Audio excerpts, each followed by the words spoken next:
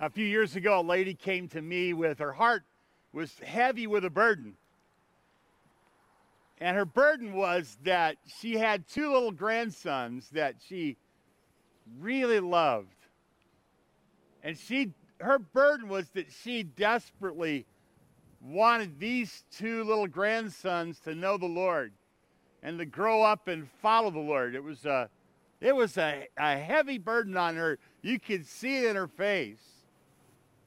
And so she asked if she could meet with me, and she came to my study, and she had a notebook, a spiral-bound notebook. It was all full of her own handwriting. And she says, Pastor, these are the things that I believe, and I am writing them down because I want my grandsons to know what I believe. And I want them to believe what I believe. So I've written down what I believe in this notebook. I took the notebook and I looked through the notebook, and the notebook was full of this woman's theology, what she believed, propositions that she'd written there, Bible verses to back them up, full of her own handwriting. This precious woman had a burden. And that's a good burden to have, a burden for generations to come. I heard once of an old farmer in Scotland, Aberdeenshire, Scotland. He was a hard-working farmer. He had a similar burden, and he expressed that burden every day. Because at the end of the day of work in the fields, he would gather all of his family members and his friends and workers, and he would pray every day. And every day he would pray for the faithfulness. He would always pray for the faithfulness to God for the third and the fourth generation of his descendants, of all those that were his descendants. And he had a burden from the Lord to pray for the second and the third and to the fourth generation. Over and over again, every day, this old Scottish farmer would pray for the generations to follow. They say that his grandson became the pastor of the Moody Church. H.A. Ironside's grandfather was that man. And they say that Ironside's, whenever you would visit his study at the Moody Church, he had a picture of his grandfather. His grandfather had a burden that the generations to follow him would be faithful to God. In the Bible, Lois and Eunice must have had that burden. It says of them, Paul writing to Timothy, I thank God, whom I serve with a pure conscience, as my forefathers did. As without ceasing I remember you in my prayers, night and day, greatly desiring to see you, being mindful of your tears, that I may be filled with joy. When I call to remembrance the genuine faith that is in you. When I call to remembrance the genuine faith that is in you, which dwelt first in your grandmother Lois and your mother Eunice, and I am persuaded it's in you also. The great apostle Paul recognized that Lois and Eunice, the grandmother and the mother of Timothy, were women of sincere, genuine faith. And he recognized the genuine faith from Lois and Eunice in Timothy. These women had this same burden for the generations. And it says there in 2 Timothy 3:14, but you must continue in the things which you've learned and been assured of, knowing from whom you've learned them, that from childhood you have known the Holy Scriptures, which are able to make you wise for salvation through faith which is in Christ Jesus. There was a man, you may have heard of him, his name was George McCluskey. In his time, he was unknown, but he also had a burden for the generations. He also prayed regularly. Everyone who knew him knew that he regularly prayed for generations of faithfulness. He specifically prayed that all of his children and grandchildren would serve the Lord and that they would have an impact for the Lord. You may know that George McCluskey had a grandson who was a pastor, and he had another grandson who didn't follow in the ministry, but he took up vocation as a counselor. You may have heard of him. His name was Dr. James Dobson. McCluskey had a burden for the generations, and his grandsons have touched millions of people for Christ. God wants us to have the same burden. He wants us to have a burden for generations to come. His burden, he says, is to 1,000 generations.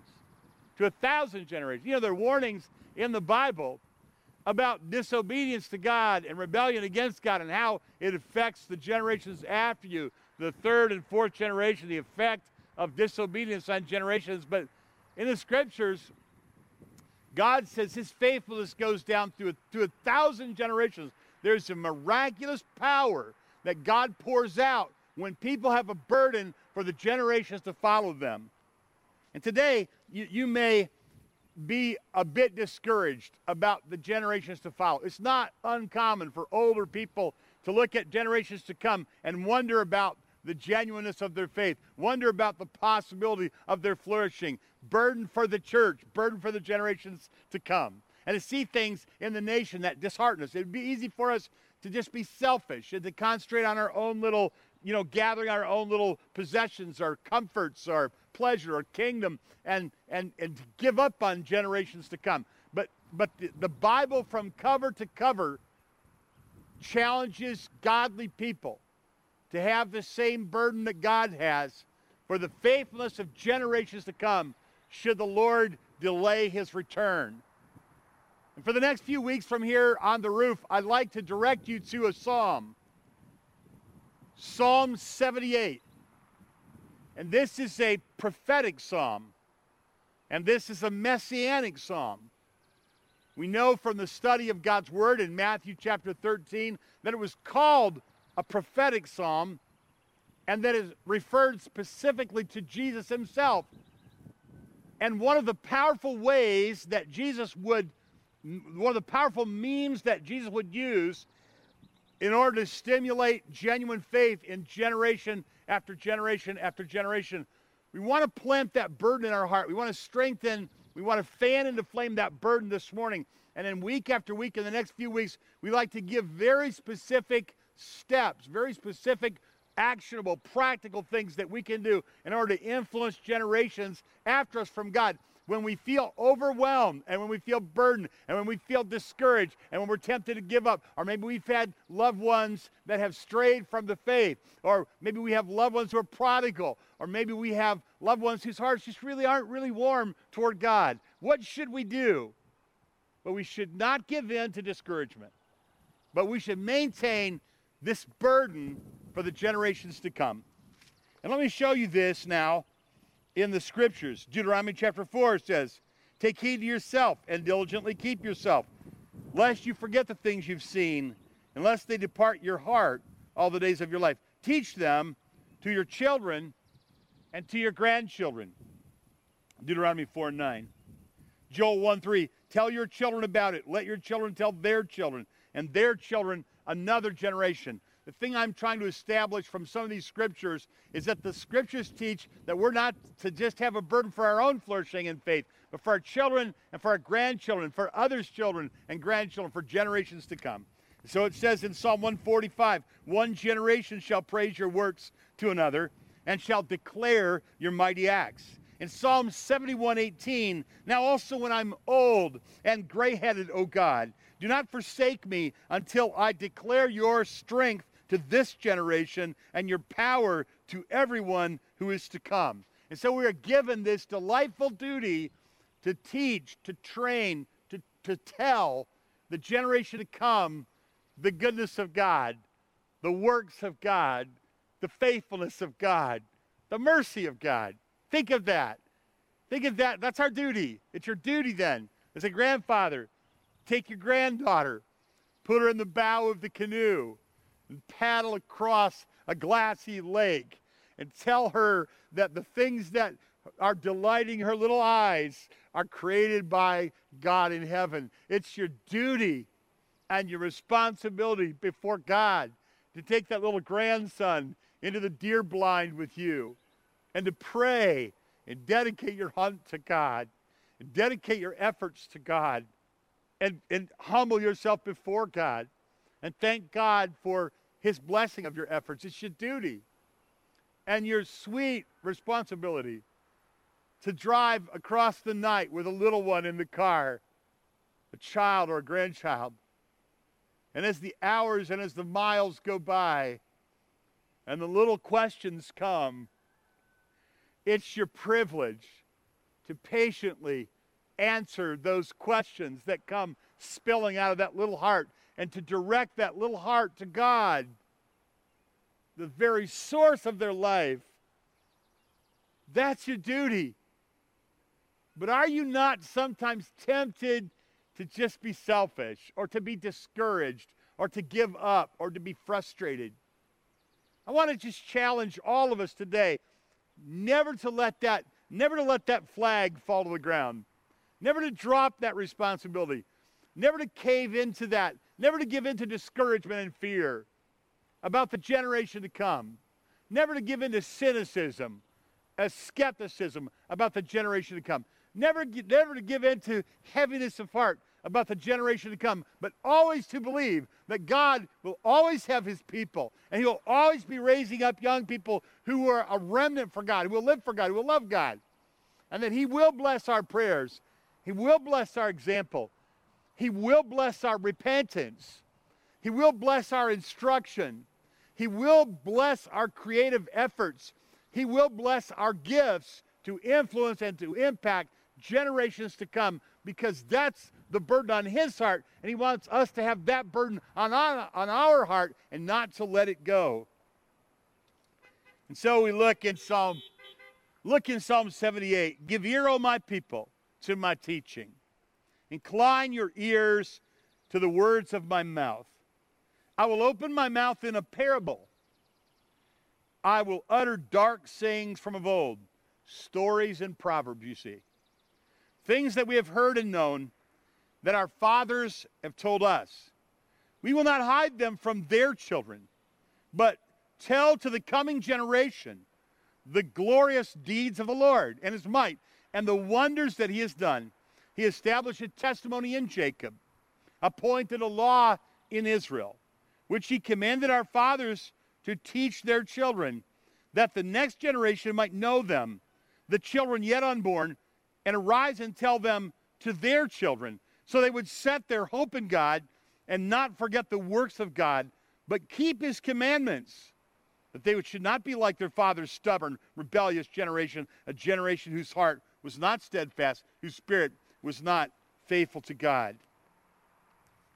I want you to notice in that brief passage 6 different things, very briefly, 6 different things that really should form perhaps the core of our prayers for the generation to come, for our children, for our grandchildren, for others who don't have faithful people watching over them, instructing them, or being an example to them. Think of this should be a part of our burden. I'm going to suggest first that we would have a burden and a prayer that they would have confidence in God. The Bible says in verse 7 that they would set their hope in God. This is what we would pray for our children and our grandchildren. God, help them have confidence in God. Help them set their hope in God. Let God be their hero. His word be their guide. Second, that they would remember the works of God.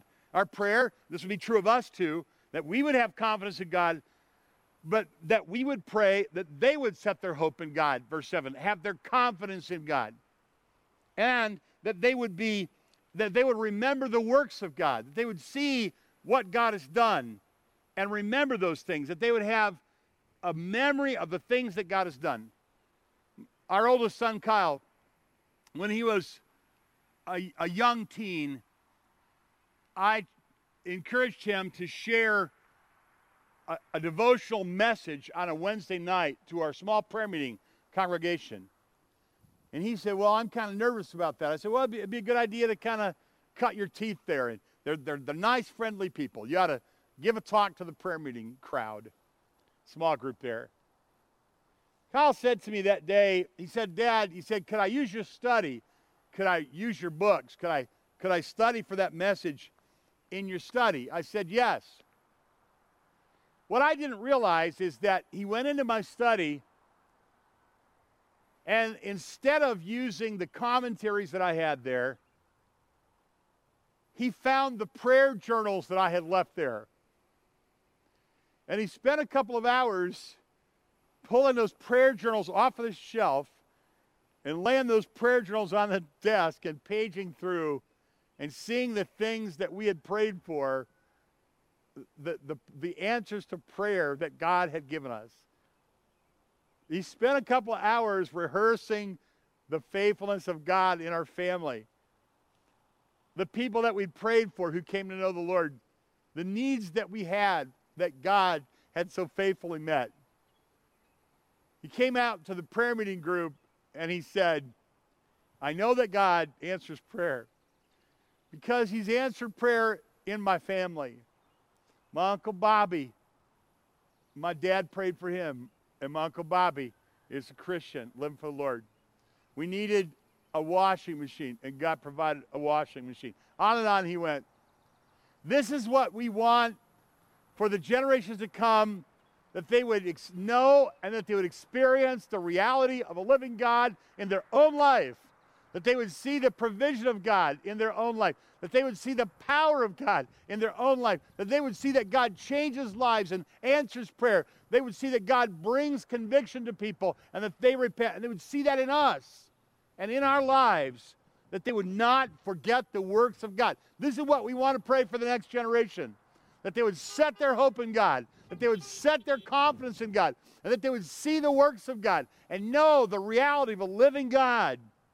Across our nation today, it's very popular for skeptical, unbelieving people to say, you can keep your thoughts and prayers because they don't do any good.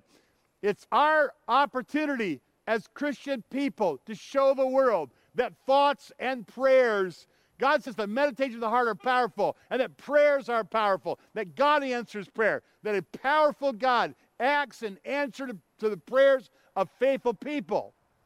And we want our children to see that power of the living God, experience the power of the living God. That's what God tells us to pray here, that they would have confidence in God, remember the works of God. This week I spoke to a man, and he said, I had a terrible experience a few years ago. He said, I had a terrible physical problem that flared up, and I had to go to the hospital. It was a mystery, and nobody knew why it was happening.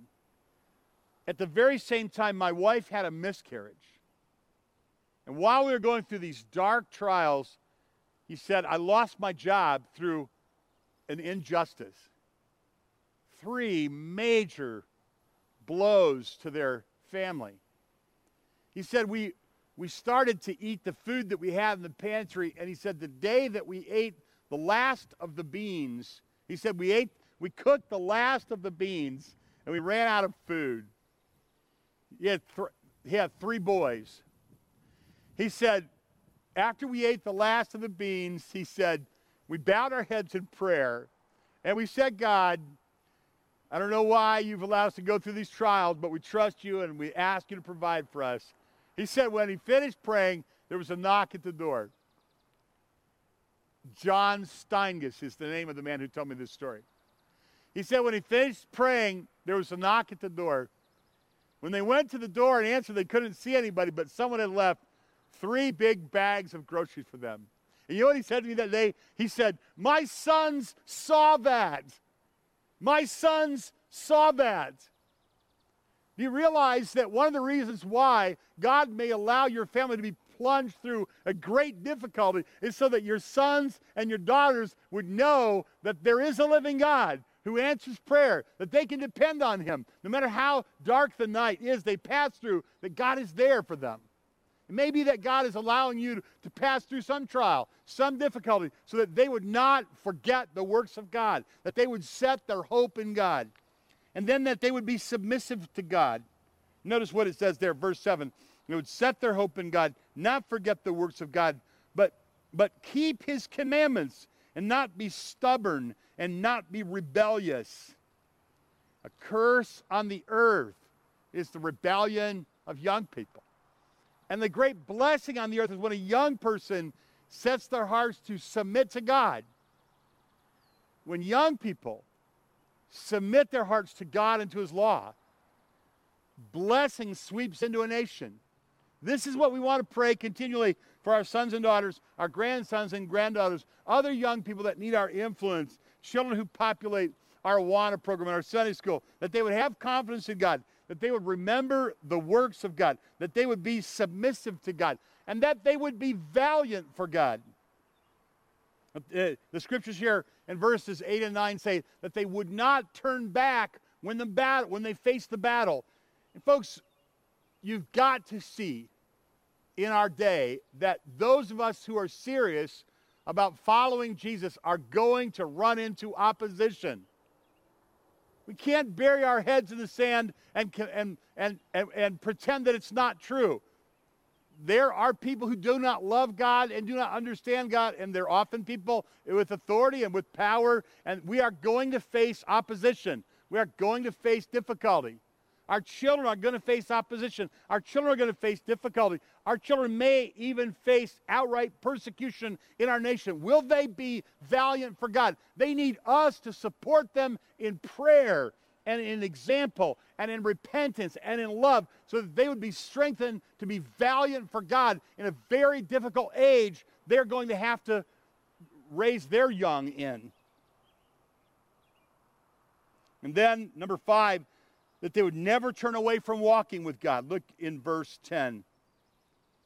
They did not keep God's covenant.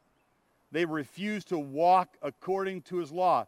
They forgot his works. We'll study this more, but all through Psalm 78, you have examples of God's faithfulness and the unfaithfulness of the people.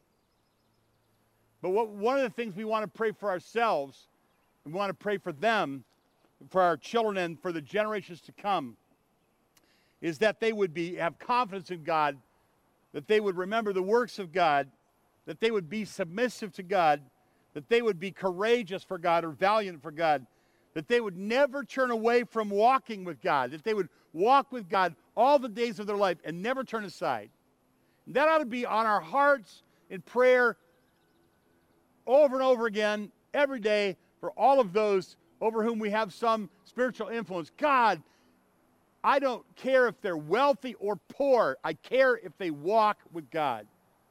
I don't care if they're famous or obscure. I care if they walk with God. This is what I pray for, that I would walk with God, that they would walk with God. What a tragedy it would be to be able to gain whatever you desired, but to spend eternity away from God in hell. And so we pray that they would never turn away from God. And finally, and this is all throughout this passage in a very beautiful way, that they would also train their children and their grandchildren, some of whom we may never meet, that they would follow our God, the God of their fathers. And this is all through this psalm. Listen to it carefully. Listen, as I read this psalm, the section of this psalm again, listen for the generations here. I will open my mouth in a parable and utter dark sayings of old, things that we have heard and known that our fathers told us. We will not hide them from their children, telling to the coming generation the glorious deeds of the Lord, his might and the wonders that he has done. You see that? There's a multiple generations in the passage. This should be our vision. This should be our burden. This should be our dream. This should be the burden of godly people. Godly people have this burden for multiple generations to follow God, not just for us to survive this world and get to heaven, but that we would influence generations of faithfulness to God. And so, how would you do that? If say, maybe you have a son or a daughter who's strayed from the Lord. How would you do this when you see that there is, even in our day, many young people who are like openly rebellious against God, have a heart of anarchy against God and the things of God and against the law and against authority? Let me suggest some things to you, and we'll repeat this, but let me suggest some things. Be an example of a faithful person that's trusting God. Be an example. Nothing is more powerful than showing an example. This is a person who my grandmother, your grandchildren should be able to say, well, my grandmother always trusted God. No matter what she went through. When she went through the cancer, she trusted God. When her husband left her or mistreated her, she trusted God. Grandfather would not take the name of the Lord in vain. Grandfather would not tell a dirty joke. Grandfather would not look in a wrong way at a young woman. Grandfather loved the Lord. Grandfather got up in the night and prayed. Grandfather didn't miss church. Grandfather gave to the church. Grandfather served the Lord. He was an example to me. Be an example. This world needs examples of faithful Christians. Keep being an example. And then secondly, love and pray. Be an example, love and pray. Look for ways to love. Nobody refuses love. Look for ways to love them. People that you want to influence, love them. Even if they're rejecting what you say, don't stop loving them. And then pray for them. It's powerful to pray for how to love them. Ask God in your prayer, how do you want me to love them? Give me a supernatural direction through your Spirit about what it is that they will recognize as love. How powerful would it be for them to have this great longing that you wouldn't necessarily know anything about, and for you to love them in precisely that way because the Holy Spirit told you to do that? Be an example, pray, and love them. Now, that whole thing about when do I tell them, or correct them, or preach at them, or teach them, or whatever. When they're young, of course, you diligently teach them. When they're older and, they move out from underneath your authority, you probably have this instinct. You have to be wise, and you have to have wisdom from the Holy Spirit about when to speak and when not to speak. So may God give you great wisdom about how to speak or write, when to speak, what to say when someone is far from God. But can I just suggest this? Don't ever give up on them. Don't ever stop praying. As long as your heart is beating, as long as their heart is beating, keep them in your prayers. Keep them in your love. Keep them in the circle of your creative ministry. And ask the Spirit to tell you when it's right to talk to them and when you should be quiet. But whatever you do, don't give in to discouragement, you see. Don't give in to despair. Don't throw up your hands and give up, but continue. If everybody else in the world gives up on them, if everybody else in the world stops praying for them, you keep hope alive in your heart as long as they're alive, that they will return to God. And maybe even after you die, they will do that. And so I was with my father this week, and he had a surgery, and I spent more than a full day with my dad, just the two of us. And we had hours of conversation. And my dad just turned 86, and he came to know the Lord in his mid-20s and has faithfully followed the Lord every day. Pastor and a bivocational pastor. And one thing I could tell from my hours of conversations, as we sat there in that room together and we talked, I thought, we really are two old men. We really are two older men. And we both, as we talked, there was this sense in the room of two men, maybe especially my dad, who felt this burden for the generations to come. And as we watched some of the news broadcasts, we saw the terrible tragedies, the heartaches that are unfolding in our nation. Our hearts just heavy together, burdened for the generation to come.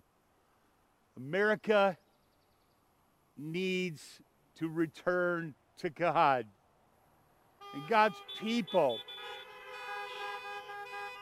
need to return to repentance and faith and trust and living under the law of God, in this power of the Spirit of God, and under the benevolent love of God. And the way that works is older people show younger people what that looks like. and train them and teach them and pray for them and love them and influence them. And we must not stop doing that. We must not give up on that, but keep that alive in our hearts. They say that Adoniram Judson was a great missionary to Burma.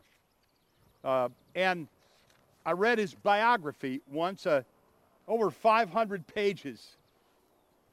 And I noticed that the nearer that we get to the heart of God, the more that we have a vision in our hearts for multiple generations to follow the Lord. That's true of the church.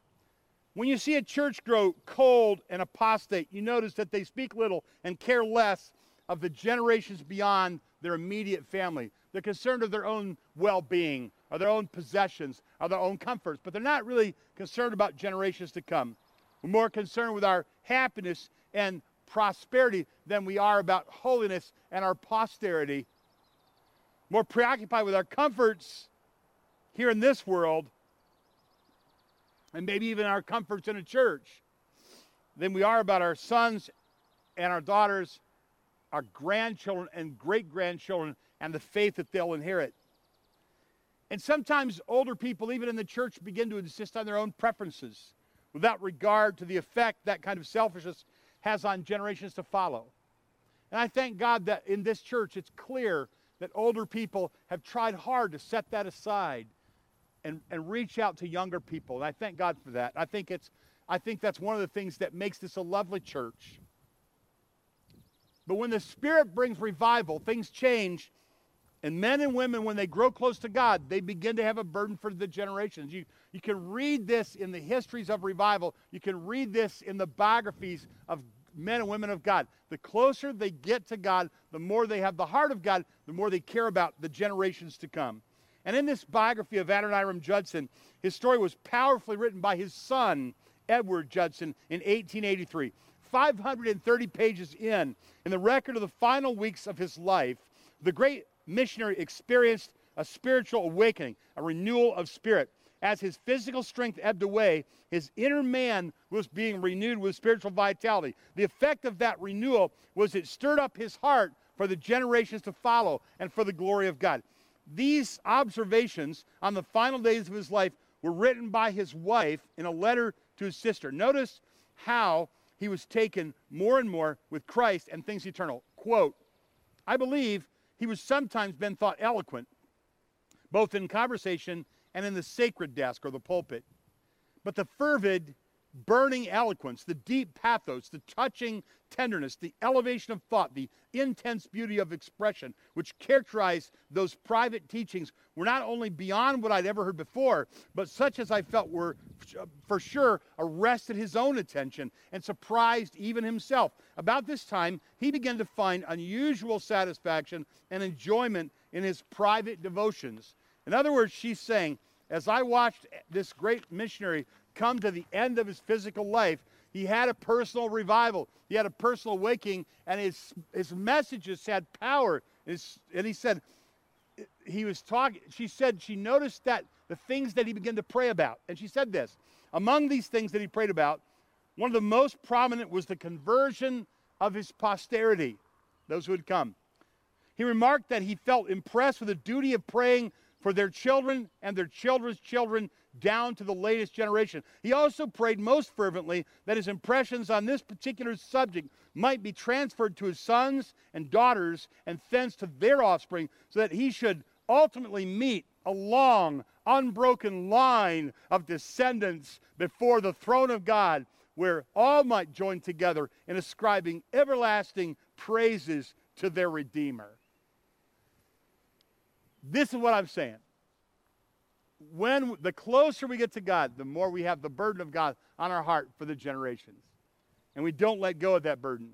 In Deuteronomy chapter 7 and verse 9, God says that he can miraculously and powerfully work way beyond our lifetime to 1,000 generations. So, folks, listen to me. I know that many of you are discouraged by what you see. I know that. I know you're discouraged by what you see in our nation. I know you're discouraged by what you see maybe in your own family. But God is supernaturally powerful to reach across generations and draw the hearts of people to himself in a way that you and I cannot possibly even imagine. God is powerful to do that. And we trust him by continuing in obedience. We trust him by continuing in prayer. And listen, here's an important obedience. What about our repentance? What about pockets of sin in our own life?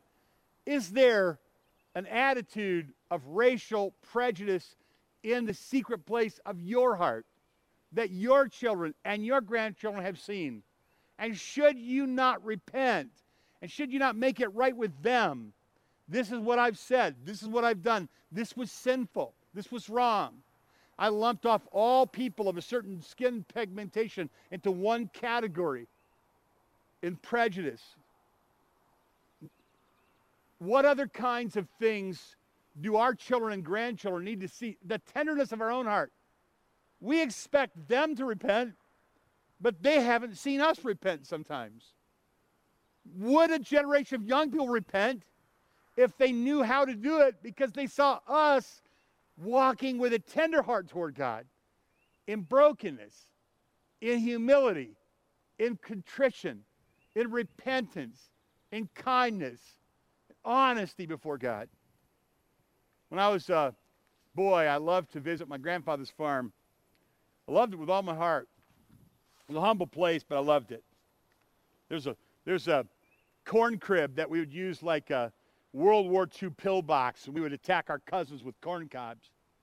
And there was a barn, and we could play in the hay. We worked a little bit, but we could play in the hay and watch them milk the cow. There was a hog barn. There was a bunch of mature trees in the yard, a big old airy 2-story house. You could go up on a summer night, and you could lie in the bed, and you could open the windows, and you could smell the lilacs blowing on the evening breeze or the fresh mown hay. You could work all day till you were tired, and then you could eat Grandma's food, and then you could lay on the porch, and you could watch the stars in the heavens. It was such a beautiful place. I loved to go there.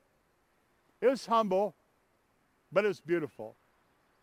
You'd ride up through the fields on the tractor, and you look out over the hillsides, and you'd see the billowing clouds and the perfect blue sky. You'd watch a thunderstorm come in. You'd listen to Grandpa's stories. You'd eat Grandma's food. Fish on the pond in the evening when the sun was going down.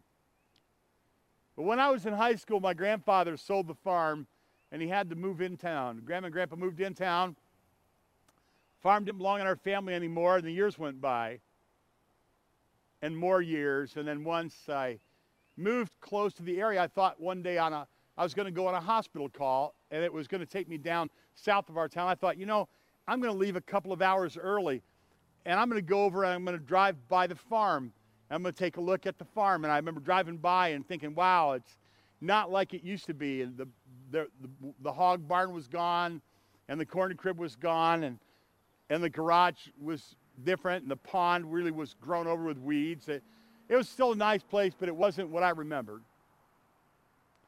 And then we moved away from the area, and a number of years after that, I took the family back, and I said, I want to show you the farm where we would go in the summer. I remember we drove down that road, and at the top of the hill, there's a split rail fence, and you turn the corner at the split rail fence, you'd be at the top of the hill, and you could look down into the valley where the farm set. And when we turned the corner at the split rail fence, and we slowly made the corner, and then we looked down into the valley, I was just shocked. I drove down past the farm, and the barns were gone, and the garage was gone. The big maple tree that had the tire swing in it was gone. The house was gone. Almost everything that I remembered when I was a boy was gone. A new house was built up the hill, a new barn beyond the house where the raspberry patch or the raspberry patch used to be. Stood there, and I looked at the place where the farm used to be, for a while, and then I got back in my car and I drove back over the hill. And I've often thought about that. I've often thought, what will we have left when everything we worried about is gone? What will we have left when everything we worked to buy is gone? What will we have left when everything that kept us awake at night with worry is gone? What is it that we have that nothing can ever take away from us? What is more important than influencing generations to know and to love God? And so today, I want to leave you with a benediction, a prayer blessing to you. But before I do, I want to tell you a little bit more of that story. The woman that came to me, the grandmother that came to me with a burden for her boys, I looked at her spiral-bound notebook for that week, and I studied it carefully. And then I called her, and I said, I want you to come back because I see something here that I need to tell you. I don't think this book is the best way for you to influence your boys, your grandsons. I think there's a better way. It's the way that Jesus used. And folks, next week, when you return, I will show you this in Psalm 78. But let me send you home now with a blessing. God in heaven, burden us for the generations to come if you delay your return. Give these today who have gathered in your name a great burden and a great vision for generations who are faithful to Christ. Forgive us for giving in to discouragement. Help us to be an example. Help us to be an influence. Help us to love.